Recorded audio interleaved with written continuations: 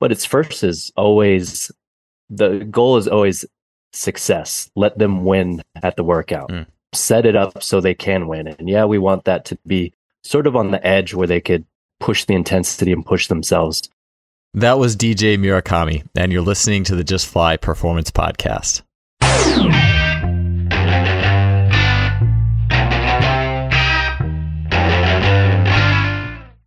Today's podcast is brought to you by Simply Faster.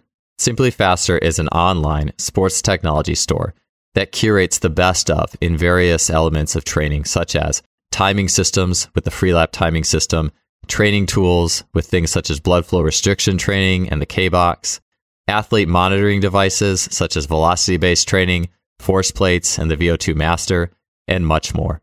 I choose sponsors for this show that I use their products personally. And I have been loving using blood flow restriction training this past year. The Freelap timing system has been an absolute staple for me. I've really enjoyed using bar speed tracking and the K-Box. Those and other products in their store have been a really valuable part of not just my coaching journey, but also my journey as an athlete.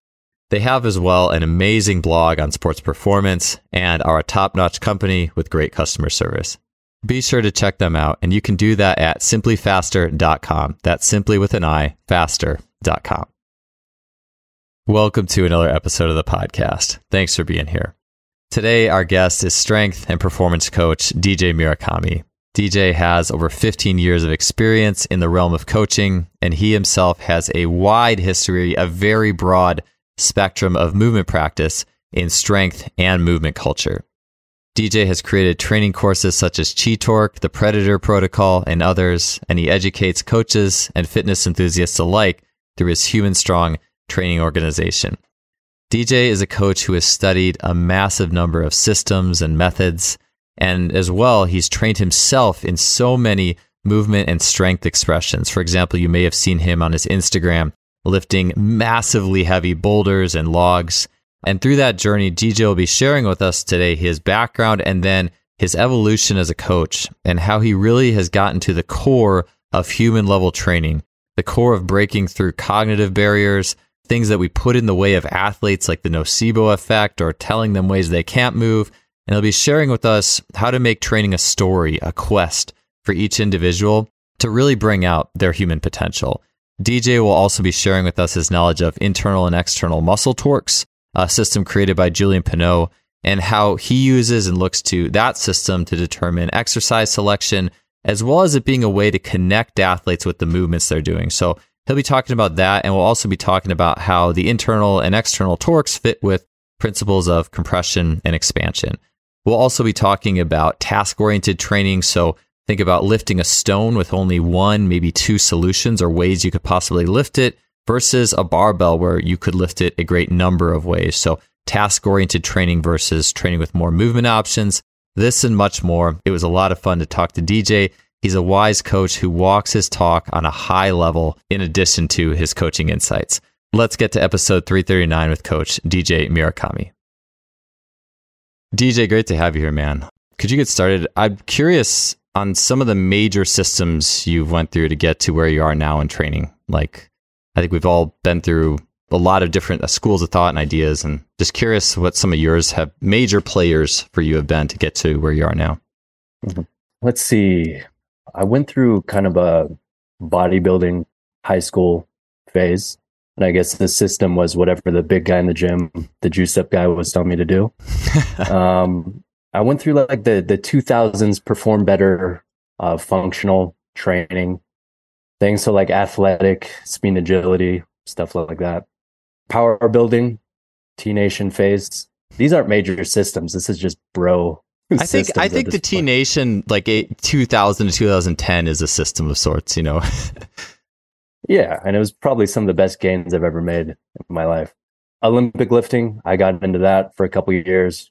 CrossFit, movement culture. So Edo, phase 1, if anyone has survived that.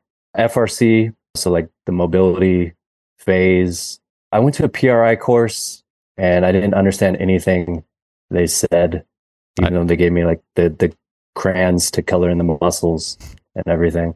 You know, WEC method, spent time with them. Strong Fit, mentored with them for a few years. I even tried Goda for 3 months just because I had a friend who was coaching it. Yeah, I've dabbled in a few things. Yeah. So, along that way, what would you say like the biggest systems have been? Like the biggest pieces? I mean, I guess it's a hard question to ask, right? Because sometimes it's hard to know until you have the person in front of you and you're like, oh, well, this fits here and this piece fits here. And I will say, quick aside too, as I went to 3 PRI seminars and was confused. I felt like I was back in like pre-calculus or computer programming class where I forgot what was happening after the first line. A lot of confusion for me as well there. So I wish they gave me crayons. That would have been great. Anyways, I'm just curious. Like, so that would have been awesome. Actually, it's like, hey, for all of you who are having problems following this, here's some crayons. Can I just get a coloring book instead of this manual? Yeah. Can I get it represented in illustrations? Yeah. Anyways, I mean, what, if you were to say your system now after going through all these things, like what are some of the main pieces that you keep with you if you feel like there are? Yeah, I'm sure everything is kind of informed where I'm at now, bits and pieces. But I would say as far as like the impact on my body, it was really education wise. Okay, I'll tell you this. The best seminar I ever took as far as like gains after that leveled me up was a John North seminar. If you're aware of him, he's an Olympic weightlifter. We learned nothing. He didn't teach anything. It was pretty much just pumping us up all day. It was a whole course in mindset, not being afraid. There's the energy of the group. I hit like a bunch of crazy PRs that day and kept hitting PRs after that seminar. It was like such a huge jump in my training. Lately, I'd say, and I have the mindset where if I go into a course or seminar and I take one little gem that like tweaks my perspective or trajectory, I think it's worth it. Like WEC did that for me, the WEC method. One pattern of what they do kind of resonated with me, and it fit with a different model of how I view training. And I was like, wow, this is going to add another dimension. Even if I don't believe in the gait explanation or run or why you're supposed to do it or how you're supposed to do it, just being exposed to that way of thinking opened up new thinking in myself. So that's like valuable in itself. So I rarely go somewhere trying to say, okay, give me the system or the model that I can use to navigate the world. It's more like, let me expose myself to new ideas and see if they can add value to my own kind of story or how I view things. Strong Fit was a huge one for me. That's probably the one I recommend the most to people, just because it's a different way of thinking about the body. It's a different model and it's practical. Like I know you've looked into it a bit, and I've kind of looked at the expansion compression model. So I think they're all models are good. Which is the one that's most practical and that produces the most results? Because I've seen people go into some functional training system and kind of decondition and detrain themselves, but they're more sure and more confident of how they move now. They move more correctly. But I'm like, okay, but are you better? Are you bigger, stronger, faster? So yeah, it's something you have to be wary of when entering these new cultures and narratives, ideologies. But take what's useful. And yeah, sorry, I don't know if I answered that, but no, it definitely gives me some good things to like. I definitely get that. And I think for me, I think about back before I got down like the rabbit hole. So before you go into the minutia, like you could say go to the PRI seminars, and not that those are bad. I think those have a lot of really good offerings, especially maybe if you work more in the clinical space than maybe more the general space.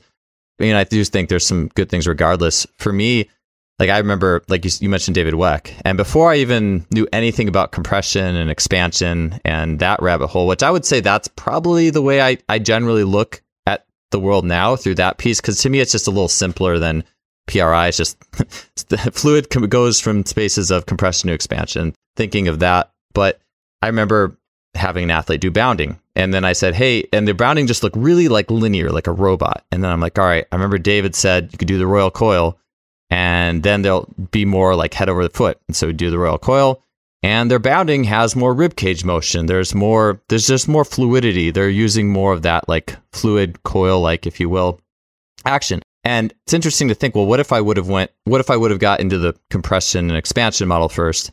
And instead of just saying, hey, do this royal coil, I would have said, hey, all right, we're going to get you, I don't know, on your back doing like, we're going to start in the sagittal plane and we're going to get you, doing these 90-90s, or we're going to do this and get you reciprocal at the hips. And maybe we spend 20 minutes doing these lower level drills, and then maybe we get the same result. But now the athlete's like, I don't remember all those things. And, it seems like it's almost like the thing I'm always moving towards is what is the simplest possible thing to elicit the feeling in the athlete of what we're trying to get at. And where I can also talk as little as possible, because I like to talk far too much when I'm coaching.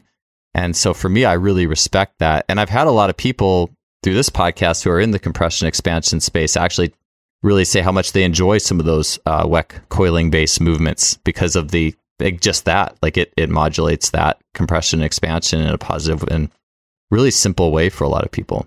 Yeah, I love what you just said. That's what it's all about. Can you alter someone's movement output to bias more of what you're trying to get out of it without making it a cognitive task, creating these barriers where they have to think about it being too low stimulus. So yeah, I think just easy. And I think that's how we learn is like stories and like the royal coil, and you do this thing. There's almost like a ritualistic thing about it, which I think people operate better on as far as the user interface than actually being educated on some theoretical model. I agree. Yeah. Tony Holler's a track coach who was just on the show, and he'll do a plyometric day for his sprinters, and they'll do depth drops, but he calls them cat jumps. It's just like putting a story behind everything, and almost like, almost in doing that, not intentionally not overcoaching. Like it's almost like you start with the myth first, like the rhythm first, the human level things first, and then, whereas I think we just kind of flip flop it so often, it's like that's last if we even get to it at all, Mm-hmm. I think people would be surprised even if they change their emotion and mindset before going into a movement, how much it will change the experience and the output, just that alone. And maybe we shy away from that as trainers because we maybe take less responsibility, and part of us wants to know like, okay, this is why we're doing it. I guide them a little more clearly, but yeah, it's interesting. You could change some variables where it's like, oh, that's really, I could step back and that's all you need. Don't overcoach would be rule number one. Yeah, I was going to ask you with the link to coaching, and I'd meant to kind of dig into this a little bit more with your background, and you've done a ton of different strength sports. I was curious, growing up, like what sports you played, and then also with all the stuff you've done, how you feel that's helped you coach, because you've done it, like you feel it. And then through that, I think that also adds an interesting dynamic to things. So I was just curious, I guess, what sports you did before you got into the strength sports. And then I'm also curious how just all your movement practices carry into how you actually go coaching on a day-to-day basis. Well, I was fortunate enough to grow up in a generation where we played outside every day. Played all the sports, but I kind of went all in on football, American football. And that's honestly probably 90% of the base of my structure physically. Yeah, but as far as like coaching other people, I made the mistake of overcoaching early on and really just being neurotic about coaching. Just noceboing people, making people overthink, making things overcomplicated, and really having zero social skills, emotional intelligence, communication skills, not building relationships at all, just being like in the hyper intellectual realm, which was not as effective. So, I learned the hard way of failing, and then figuring out that working with another human being is a lot different than, fixing a car in the shop. So yeah, how I coach now is, like you said, meet people where they're at, make them feel safe, make them feel comfortable, listen, and create the least amount of cognitive barriers as possible, and just get them going in the right direction. Yeah. When you work with somebody who you feel like where you're tempted to break things down, like into more component parts, maybe they have an injury issue they've been dealing with that they're trying to work through. They have some sort of movement discrepancy, something like that. Like, how do you look at starting? Could you give me an example of how you look at starting with something more simple? So something that is like start here and then working into more of the minutia, or just like how you would take a client or somebody through something like that. Yeah. So, if we're going through movement and I'm assessing like as we go through the workout, I don't really have an assessment process, intake process. It's just like, let's move and we'll build it as we go. So if I see someone either not showing competency at the movement, somebody having a negative experience with the movement, I'll just kind of add constraints, increase stability, make it less of a skill heavy movement, and keep going until it's the right fit for them, until they have a positive experience. And then on the accessories back burner, we're going to add in things to kind of increase their capacity to move forward. But the goal is always success. Let them win at the workout. Set it up so they can win. And yeah, we want that to be sort of on the edge where they could push the intensity and push themselves, but we want them to feel safe and succeed. So that's kind of how I set up a training day for someone. That's awesome. A training partner I had the last couple of years, he worked at Westside Barbell for a little bit. I think his intro there was he had to be like the deadlift dolly guy. He was taking plates on and off the bar. And he said one of the things that Louis would always say is always find a way to win the workout. Always find a way. And to me, it's almost like every workout is like a game, a quest where it's not like, oh, I didn't hit my weight today, poor me, I have to drop down, but like always having something that's on the edge of your ability to win at. And, as you were saying that, I was thinking about, I have one of those water bag things. Like, I don't do a lot of the trendy like exercises with it. I just kind of play around with it. But the guy it's one of the knockoffs, so I feel bad for Paul Venner's like the original water bag guy, and this is one of the knockoffs. But the guy who made this had said he went through like he had like a major shoulder issue and went through like all the rehab stuff, probably all the TheraBand stuff, all the systems, and nothing worked. And they just started like using this water bag and just doing basic stuff. I mean, he showed his workout program. It's basically like presses or just different pushes. I think there may have been a target or a task involved. Like, and I'll even do that sometimes. I'll warm athletes up and I'll have them hold the water bag and I'll throw a ball at them and they have to block it with the bag like it's a goalkeeper effect or something like that. And apparently that water bag that took care of this guy's problems like that. Like, and I'm not saying it's like going to be like that for everybody, but it was like, here's something you can win, you can do this and you can win. And it's just pure like task. And you're in that state where it's just you in the water. And it's not like, hey, do it this way, do this, and feel this part of your joint. It just seems like, and for someone maybe too, who's more task oriented, who perceives life, I mean, we all perceive it as a game, but I'm sure there's a lot of reasons. But that story made me think of that with the water bag. And yeah, I've been using that a bit more myself. So it's like, yeah, I think that's something that's so easy to overlook too, because it's so common I'll see this too, where like a bunch of coaches go to like, they go to like the FRC seminar and they come back and everyone's doing FRC, or they go to PRI and everyone's doing, 90-90 wall drills. And it's like, we want to piece people into that series of drills we just learned at the seminar or something like that. I think that's really common, but like the art of finding something that the athlete, the client can win at is so key. I think it's, that feeling of perception, that feeling of I'm getting better throughout the workout here. I'm winning. Yeah. I've seen similar things, giving someone a task of simply go from A to B and they figure out a way to do it. And then when you use the language of an exercise, which is the same task, they completely change how they do it. They'll experience pain because, with that name of the exercise is baggage of their history of doing it, of how they were told they're supposed to do it, how they're not supposed to do it. And so all of that just creates sometimes pain. It's a negative experience in their body. But if you just say, just do the task, they pick things up every day. They know how to do it.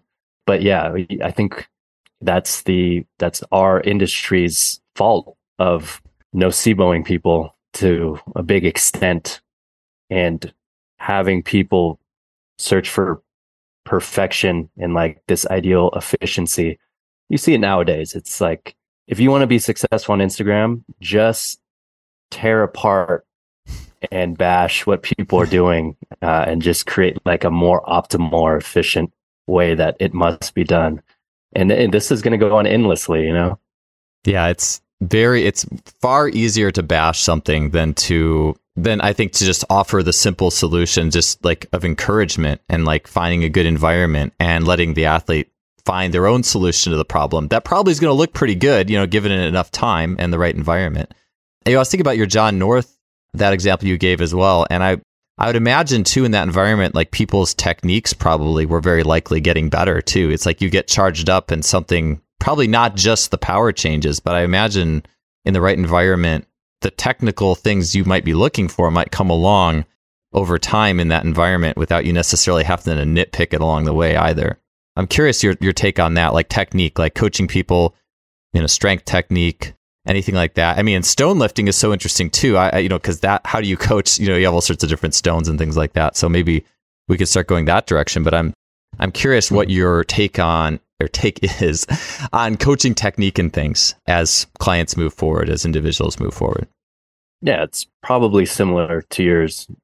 I'll influence the technique with adding in some constraints. And an example would be, if I want someone to create more, say, internal torque while pressing, I'll just change the implement like a sandbag.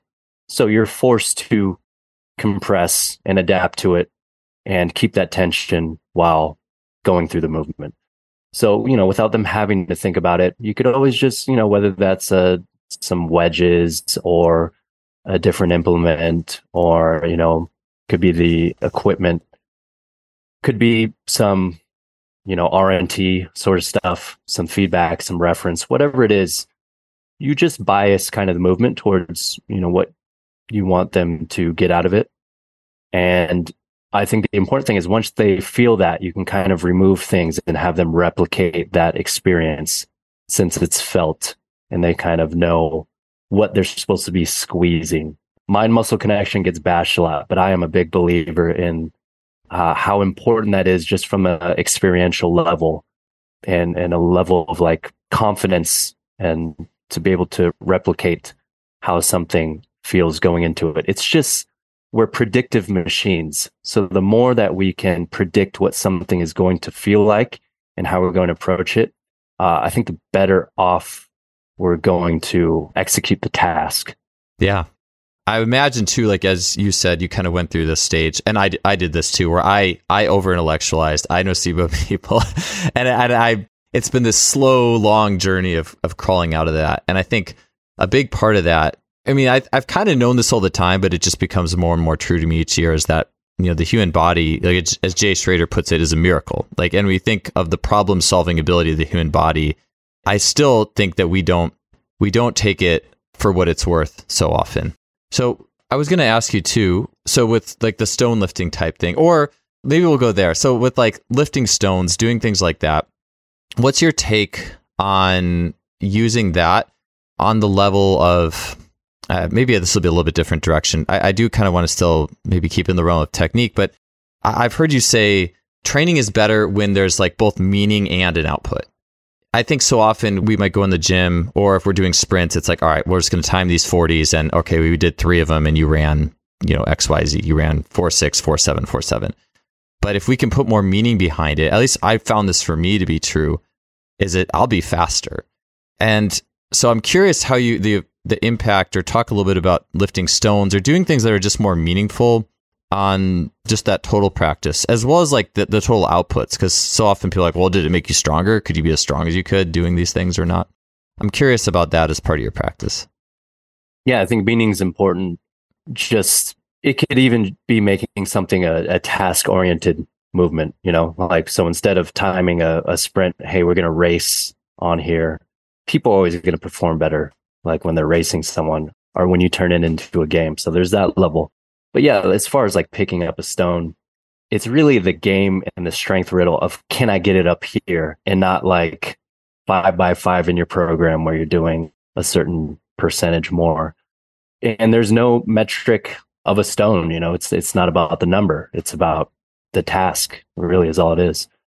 And I do think, I've learned the good thing about things like that, especially things in nature that are a little more chaotic, is they're information rich.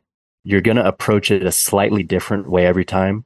And you're going to learn more about yourself while doing it, because you're going to be put in different positions. That might be, you have to grab it in an awkward way. It's asymmetrical, so it's exposing things. The footing might be different. The grip might be different. So you're getting more information, you're getting some novelty, and that just informs more about yourself, especially when you go into a very ordered environment like the gym, right?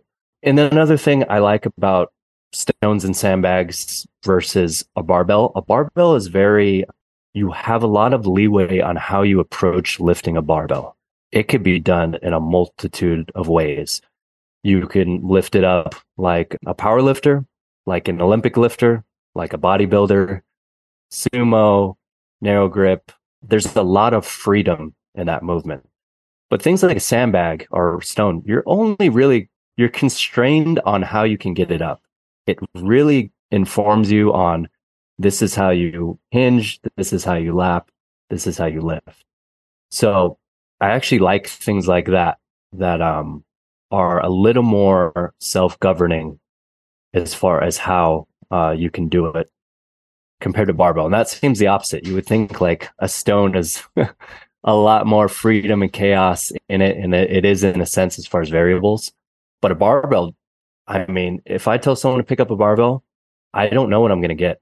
I don't know what it's going to look like, depending on the individual, depending on the style and technique. That's the good thing about it, is you could use it in so many ways. The bad thing about it is you don't know what someone expects of you when you give them the task with that implement. I love what you said there with the stones. I'd never thought about that. I believe I'm sure you've been like bouldering and rock climbing. You probably mentioned that at the intro. One of the things I loved about bouldering after doing track for so long, and it was basically, my history was track for basketball growing up, very athletic when playing basketball. Part of it was the community, the environment, not thinking about the technique. Like, even too, like when you go to dunk the first time, you might only have one option. It's just, I have to jump this way just to get that ball in the rim. Just like it's a singular constraint. But even rock climbing reignited all that for me, because it's not like this for the low level problems, like a V1 or V2. You can climb it a bunch of different ways, but you start to get up there, like 5, 6 on the bouldering or whatever. There's probably only one way you're going to get that. But it's like you unlock that problem. Like, you found the one way, and that's why they call them problems, probably. Like, and to me, that's such a more immersive way.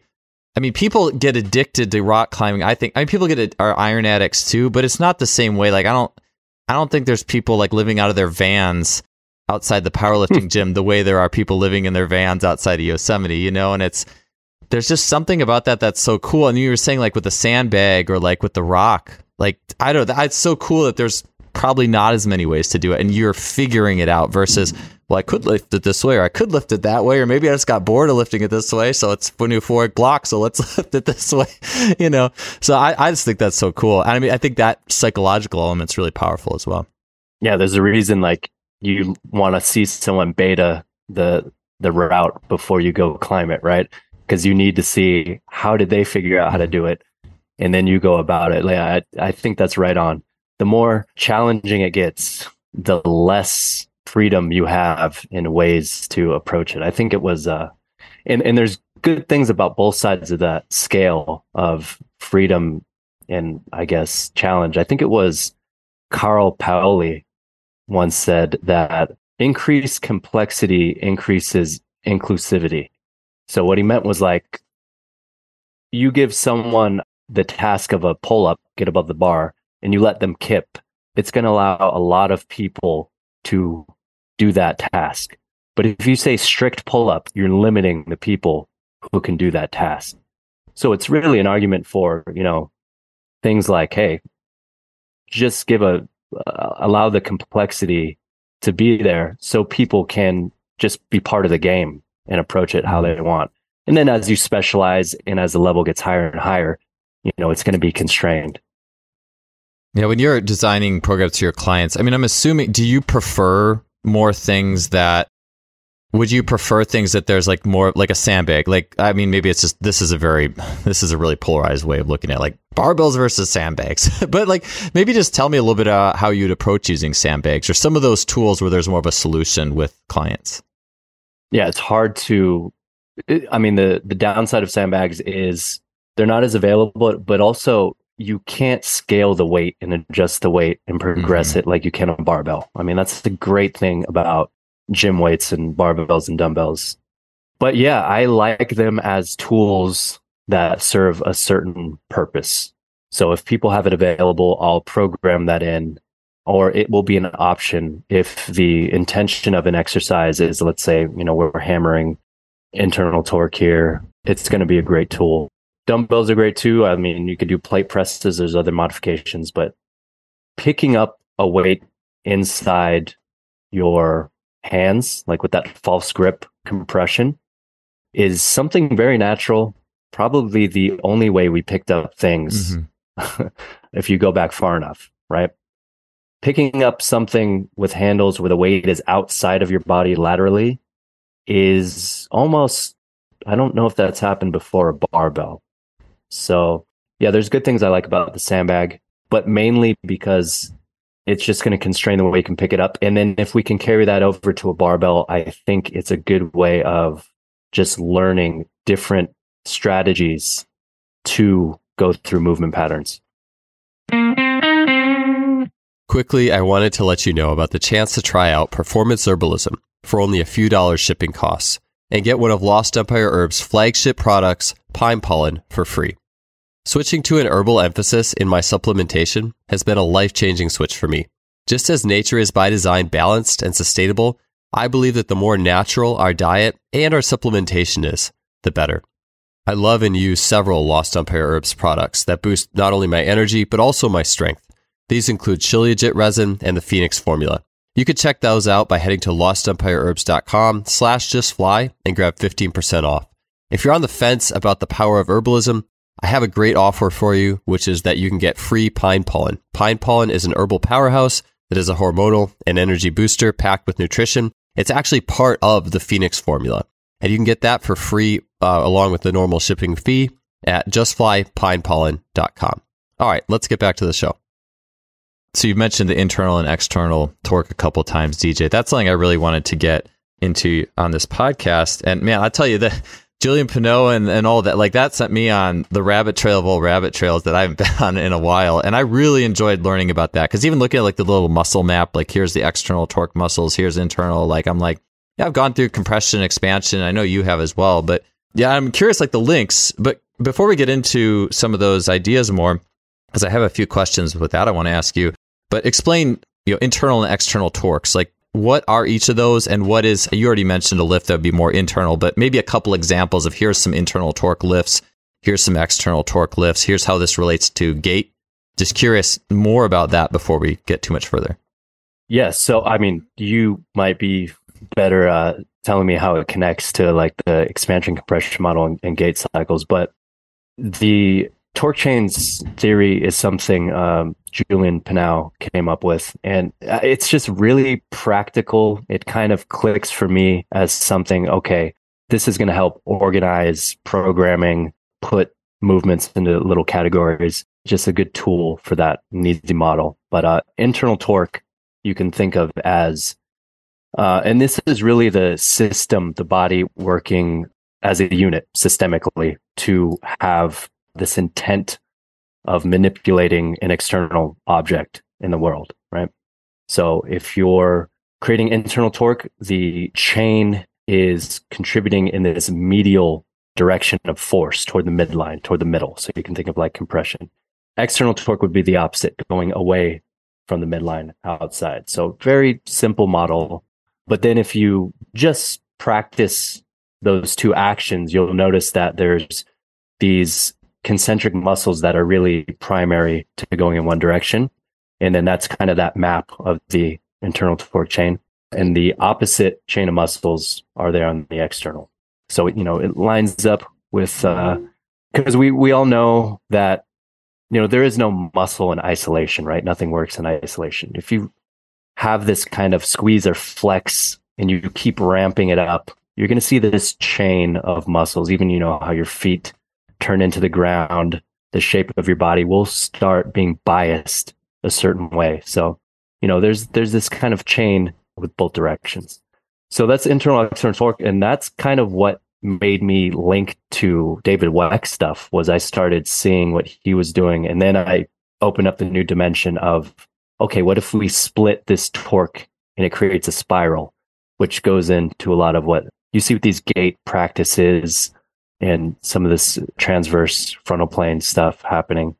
So that just kind of expanded the language to be able to describe all these things I was seeing in sport and in other people's movement systems, so that I could have a good idea of it. But yeah, I mean, I would really be interested in the similarities you see. I guess expansion would be more of the external torque and compression would be more internal torque. Gotcha. Okay, yeah, because that's where I was curious, is the internal torque. So I think about, like you said, picking up a rock where things are going from the outside of the body, like, and everything's squeezing in. And then external would be like, I guess you could say, doing like I don't know if like a wide stance. Like a jump. Well, yeah, so a jump would be external. So if it's, like, I was thinking like a squat, like if I have like my arms outside of me, and maybe I'm pushing my knees out or something. If you were going to push your knees out, like, would that be more external? Like if someone's like shoving their knees out in a squat or something like that, or like I think I've seen like Kelly Starrett, like the feet are like planted and you're like shoving the knees out. Would that be like an external torque type thing, or is that kind of not on the chart there? So that's, this is kind of the thing where I prefer the simplicity of internal and external torque, because they don't go off of position.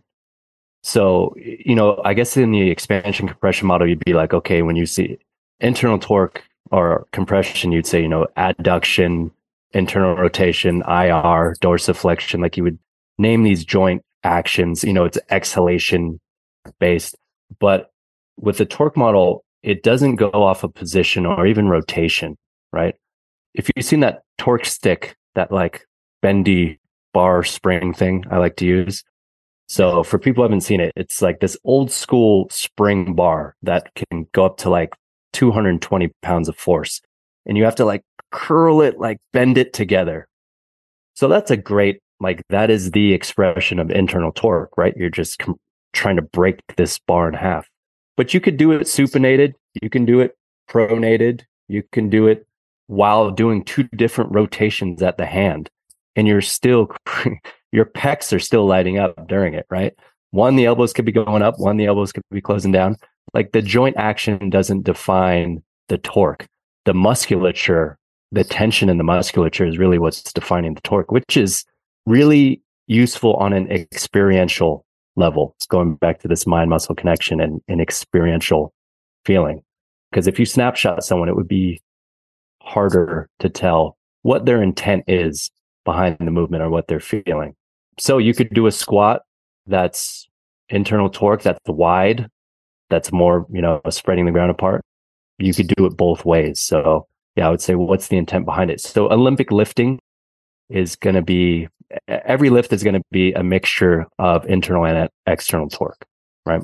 So I would say something like a yoke. If you've seen a yoke carry where they have this large bar frame kind of squat rack and you lift it up, that's a constraint that's always going to produce external torque. You're going to really never see people set that up and able to do it below parallel, right?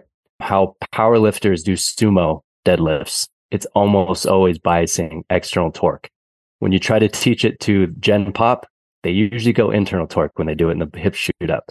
So you could do things multiple ways, but I think the usefulness is that you can add the constraints and really clarify the torque that you want someone to create, and then, set up, modify the exercise, meet them where they're at with their capacity and range of motion, and just get more clear on what we're stimulating and programming. Yeah, when you say it that way, and I think about there's like that little drawing of like the little lines of muscle.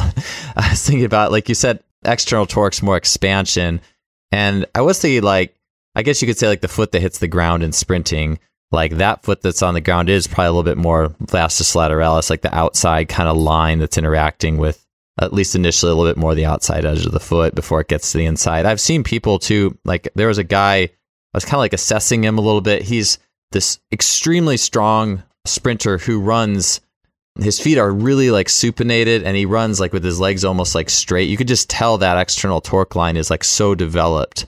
But versus somebody who maybe has a lot more experience, like getting really good, like if I got really good at Olympic weightlifting, then I would probably be it would start to change my running gait because I'm now more internal torque oriented. Or I guess you could say too, well, you just got better at compression. Well, it's like, I don't know, what exactly was it? It's probably a mix of all of it, but I do think, yeah, like the idea of, like I've heard like internal rotation, it's like getting good at putting force down into the ground, and external torque is you're kind of bouncing or resisting the ground, like you're bouncing off of it.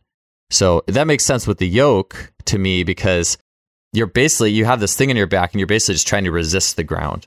Versus a squat, you are resisting, but you also have to go down and create a level of compression to get out of it. Yeah, I mean, I can see how those two fit together. It probably take me. I'll make sure I have the show notes too. I'll put like a little picture or something like that. But I'm curious, like, what do you think the differences are? I mean, I guess to me, expansion, and as the show, it's abduction, external rotation. I mean, are there any differences outside of, I guess, one is more based off pressure and the other is more based off chains of muscle? I guess that's the big one, huh? Yeah, I mean, I'm not an expert, and I think there's a lot. I've learned a lot as far as how to bias things in torque from the expansion compression model, because they influence each other. Positions can influence tension. Tension will influence position. So it's really valuable. But yeah, I would say, what was the question again? Sorry. Oh, no, that's okay. I was just thinking, like, if the relationship between the internal torques and compression, is it one is just muscles and the other is based off pressure? You know what I'm saying? Yeah, pressure versus muscle tension, I guess, would be the two. Is that the main difference, between the two? Yeah, I guess so. Pressure, is that something felt, do you think, in the expansion compression? Is that something you could kind of intuitively feel where it's changing? Yeah, that's what I was just thinking, is what's more meaningful to the client, right? Like, if I'm working with somebody, how do I create the link to meaning? And I guess to me, I will say, when I'm sprinting, I had this kind of breakthrough several months ago. It was in taking Alex Effer's mentorship, as people talk about running tall and whatnot. And there's, in some ways that's true, but in some ways it's not, because if you try to run too tall, it messes with how you interact with the ground. But then I was like running, and I'm like, okay, if I get more air in my chest, like really inhale, like I am now interfacing with the ground differently on account of there's more pressure in my chest, in my body. Like, but I'm an elastic athlete. Like, I'm like a bouncing ball type person. I like lifting, but I'm not as good at lifting as I am doing bouncy things, I guess you could say. But at the same time, I like doing like Jay Schrader's long iso holds, and I like forming a muscular connection. So yeah, it seems almost like maybe could be different activities that could be, but I mean, I will say I don't feel like the compression expansion model was created with that interface in mind necessarily. It's more a way of seeing the world more so than a way of, hey, how am I going to tell the individual I'm working with? I'm not, and also even I think, taking a big breath and feeling the difference is within the realm of just about every athlete, but it can also get really complicated really quickly. So it strikes me that where you feel and I know the Chi Torque course, like it's all about feeling like tensions. Maybe you could explain more about that, because I imagine that's something that could be pretty, I guess you could say Chi could be more esoteric maybe, but tension, everyone can get on board with that pretty quickly. So I'm just curious, how do you communicate that to athletes? Yeah, I had a conversation with someone who taught the compression expansion model, like a well-known teacher seminars, and I was like, I loved it because it was lining up and I was learning more about informing my model. But it was a lot of like, well, it depends if it's yielding concentric, is it eccentric, And then I was like, well, can you just go off the tension? And I was kind of explaining this model. He said, yeah, but that's useful, but it's not measurable. So I guess that is kind of a good explanation of, that's kind of where you'd want it to get complicated, because you want to be very precise and mechanical about describing what's happening. But from the first person, user experience, that's kind of why we created the Chi Torque. And Chi, we just mean like, not in the esoteric sense, but like the tension. I think like when I'm putting energy, mind, muscle connection to voluntarily flex something with intent, you can think of you're moving that energy throughout your body. So it's in a sense just a modern day version of posing practice, if you want to think about it like that. It was big in the old school. Charles Atlas had a whole system dedicated to it. Harry Wong had a book called Dynamic Tension, but it's kind of, you see the martial arts, these katas and flows. So this is a practice of just being able to generate movement patterns and positions through different torques.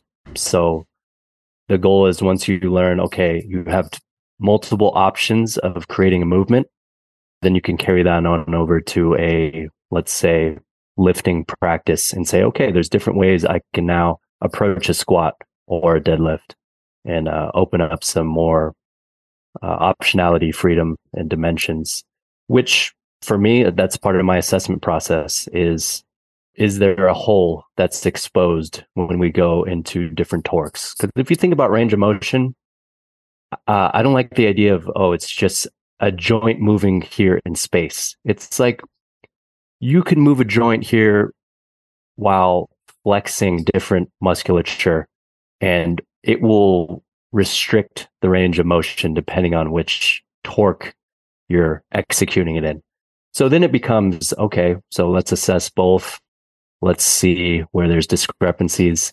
Let's see where we, I guess, compensate, quote unquote, because now we're defining limitations. So yeah, that was the Chi Torque course, if that made any sense. Yeah, no, I've taken it, so it does. But let me ask you a few questions to follow up, because to me, this is really interesting. And this is something where a lot of worlds collide. So in the last couple of years, have had tremendous success using, so Jay Schrader's come up with all these extreme isometric, long isometric holds. Just on the simplest version, just doing a rear foot elevated squat hold for like 2 minutes before your squat session. Doing a 3-minute like stretch down into the lunge hold before you do sprinting, stuff like that. To me, or even just doing a wall sit before you squat. Stuff like that has been really powerful for me. And this is coming from a guy who, like, I don't know, I almost like self-described like avoid lactate type person. I've had podcasts here talking about, like elastic people don't get too much lactate. And I do it within reason. But doing those holds has been really powerful for me.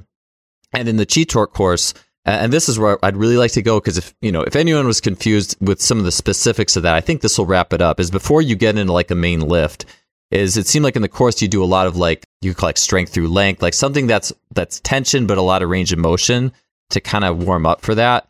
And then you had, with the internal and external, you had like the fire and ice labels, which we could get into, but I'm just curious more how you use some of those lengthening tension exercises as warm-ups, because I have found I would rather use like a iso hold, like an iso lunge, preferably, versus getting into the nitty gritty. Hey, we're going to do this oblique sit and open up the back of your pelvis. Not that can't be helpful, but it's like, how can we make this as simple as possible before we feel the need to do anything else, And so I'm just curious. I'd love to get more into how you're using some of these tensioning exercises to warm up for the main thing someone's going to be doing on the day.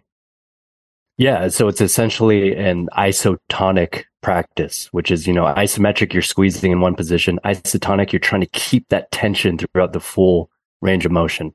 So some people might say a radiation, but you're priming, I guess priming could be a way of using it, but I see it as just setting the intent for the lift we're going to go into, so that you could bias sensation in the musculature that we're trying to, preference when we do it. So ideally though, when I have I say this in the course. Once you feel it, load it up. And once you can load it up, just make that your warm up with the exercise with a barbell. It's really just gaining connection to your body. But my goal would be to no longer use that practice and to just get the connection from it and then use it with your regular exercise. Yeah. So as soon as you gain, basically it's like there's not like a magic amount of sets and reps. It's like just once I'm doing like a front foot elevated deep split squat or something, and I feel the tension adequately throughout the chain, then I'm good to go. And I guess too, once you get good at that, maybe you don't need to even do that. Is that what you're saying? Like once you get good enough at feeling the tension, then you could just jump into your squat or deadlift or whatever it is without, I mean, that would be the goal, I guess, right? Like that you don't need anything outside of you. Like it's just you and you can just hop into whatever, that's very Jay Schrader too, I think, like that you could just on any given time do the thing you need to do. Like, or maybe Bud Jeffries, I think, has talked about that as well. Like 3 a.m. Do I have to, go do something heroic at at this time with no warm up? I should be able to do it, so. Yeah, I think because it's a practice you could practice the rest of your life and go down the complexities, but is that what you want to do? Probably not. You want it for a specific purpose. So if it is, let's say, squatting, deadlifting, like what I do is I do a little like tensioning as I'm getting under the bar or with my feet through the ground before I pull. So I'm using it more as like a targeted brace for my lift. I'm kind of distilling it into that core tension when going into the lift, because you can get expressive through the distal limbs and the hands and the fingers and big, but it's really just about like that proximal central intent of going into it, which everyone does intuitively, right? Like everyone's done it. Like powerlifting coaches have taught break the bar apart for a reason when they're on the bench. But it's good to like play around with that and be able to move through these things and channel that tension so that you're just more, you just have a lot more information of your body in space when going into whatever movement your practice needs. Yeah, that makes sense. For me, I was really into, and I'm curious if you have any thoughts on gait too, like running, jumping, if you play like, basketball or anything. I know for me, I was really into, I just call it like Loney running. I just had Dan Bach on talking about like, he calls it like high foot, like basically like the ability for the foot to come down high from the back and create a strong collision in front. And for me, maybe Loney running offers some different options, but it's almost like it makes me, if you can't rely on the foot coming high or the knee coming higher in the front, you have to create tension in your body and your trunk quickly. Like you have to rotate your trunk really quickly. It's all the tension's coming at you a lot faster. And for me, that's like a tension primer for running. But after doing that for a few years, I actually find now I'm not quite as interested in it, not because it's not useful, but because I feel like I have more of that. Like I have that feeling more readily available than I used to.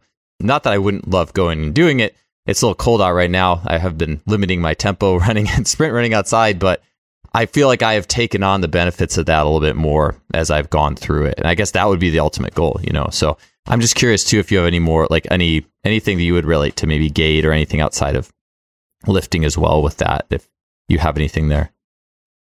Yeah. I mean, stuff like carrying a sandbag while walking fast, attempting to run, race, that's just going to bias how you, that chain when you're running.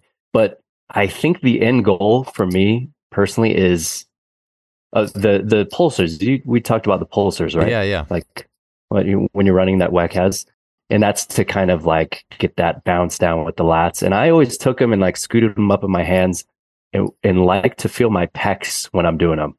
Right. I'm like, oh, I want to bias internal torque.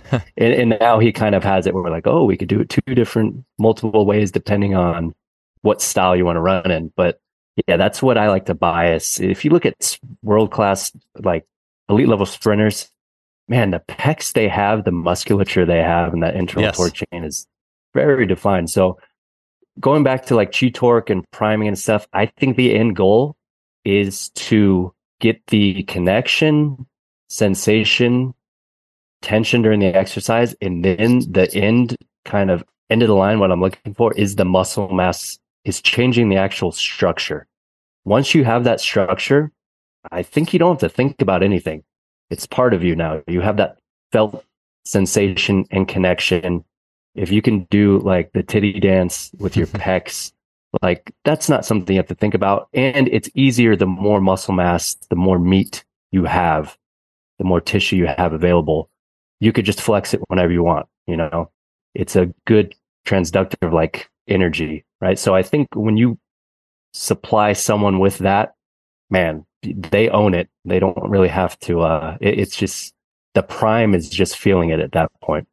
Yeah. And as a coach, to be able to transcend some of these things too, I think so often we get attached to all our little drill sets. Like, oh, everyone's going to warm up with X, Y, Z, and never thinking, well, maybe that athlete, they're good. Like they have that sensation now. They don't need to necessarily keep doing this thing, or maybe I can find something else that they can work on. Or I love what you said too about that anterior delt and pec. I was just talking about that on this podcast maybe 6 months ago on how important that like bicep anterior delt pec is for a lot of really good sprinters. That creates that internal torque across the body. And I never thought about doing that actually with the Pulsar and creating that. I'm going to mess around with that next time for sure. It seems like too, you could even do that if you wanted to, even with like a dumbbell, or be creative, a kettlebell. Just find a way to do an isometric before you sprint and find and feel that tension in the front, and then you just use it, just engage with it. And eventually maybe you'll find yourself with just a little more muscle mass there, and you don't even need to think about it. You don't need to necessarily do that. It makes me think too of, I posted on Instagram a while ago, Usain Bolt warming up. And again, I don't know his whole warm up, but for the most part, what I saw is he would just basically just warm up with just accelerations. He wasn't, maybe he did like the A skips and B skips, but I think for the most part, he just did a skip in and just did a build up. And he did a bunch of those, kind of bounced around, nothing special, but it's like he had it. He has everything he needs. He doesn't need to sit here and, oh, I got to make sure this skip is right and that skip is right. It's like once you got it, and there's a confidence that comes with that too, you know? You're telling me he didn't do his cars routine in his joint circles before? You know, he might have snuck in some hip cars. I don't know, but I think this is before that was popular though too. Maybe I don't know. It's before humans knew we had to do that to maintain our joints. Yeah. Yeah. Oh, hey, I know we could talk about this. I have like a million other questions for you, and maybe we can talk about them some other time. But I'll, if unless you have anything left to expand on that, I'll close this down for now. So I'll just say, if you have any final parting thoughts, and then where can people find you, courses or anything like that, or if people want to learn more about the torque chains and how you see that core of coaching people.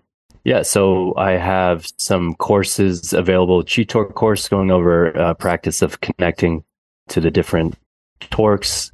There's a program there that's showing how I kind of implement it with training, with lifting in a program, and also have a torque stick course if you want to get this great tool. That's a great party trick, I guess, for your friends. Your dad, grandpa probably remember them.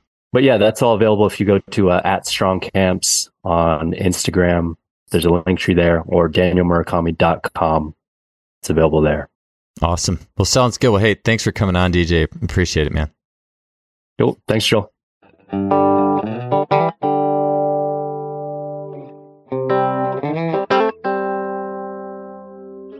Thanks for tuning in. We'll see you next week.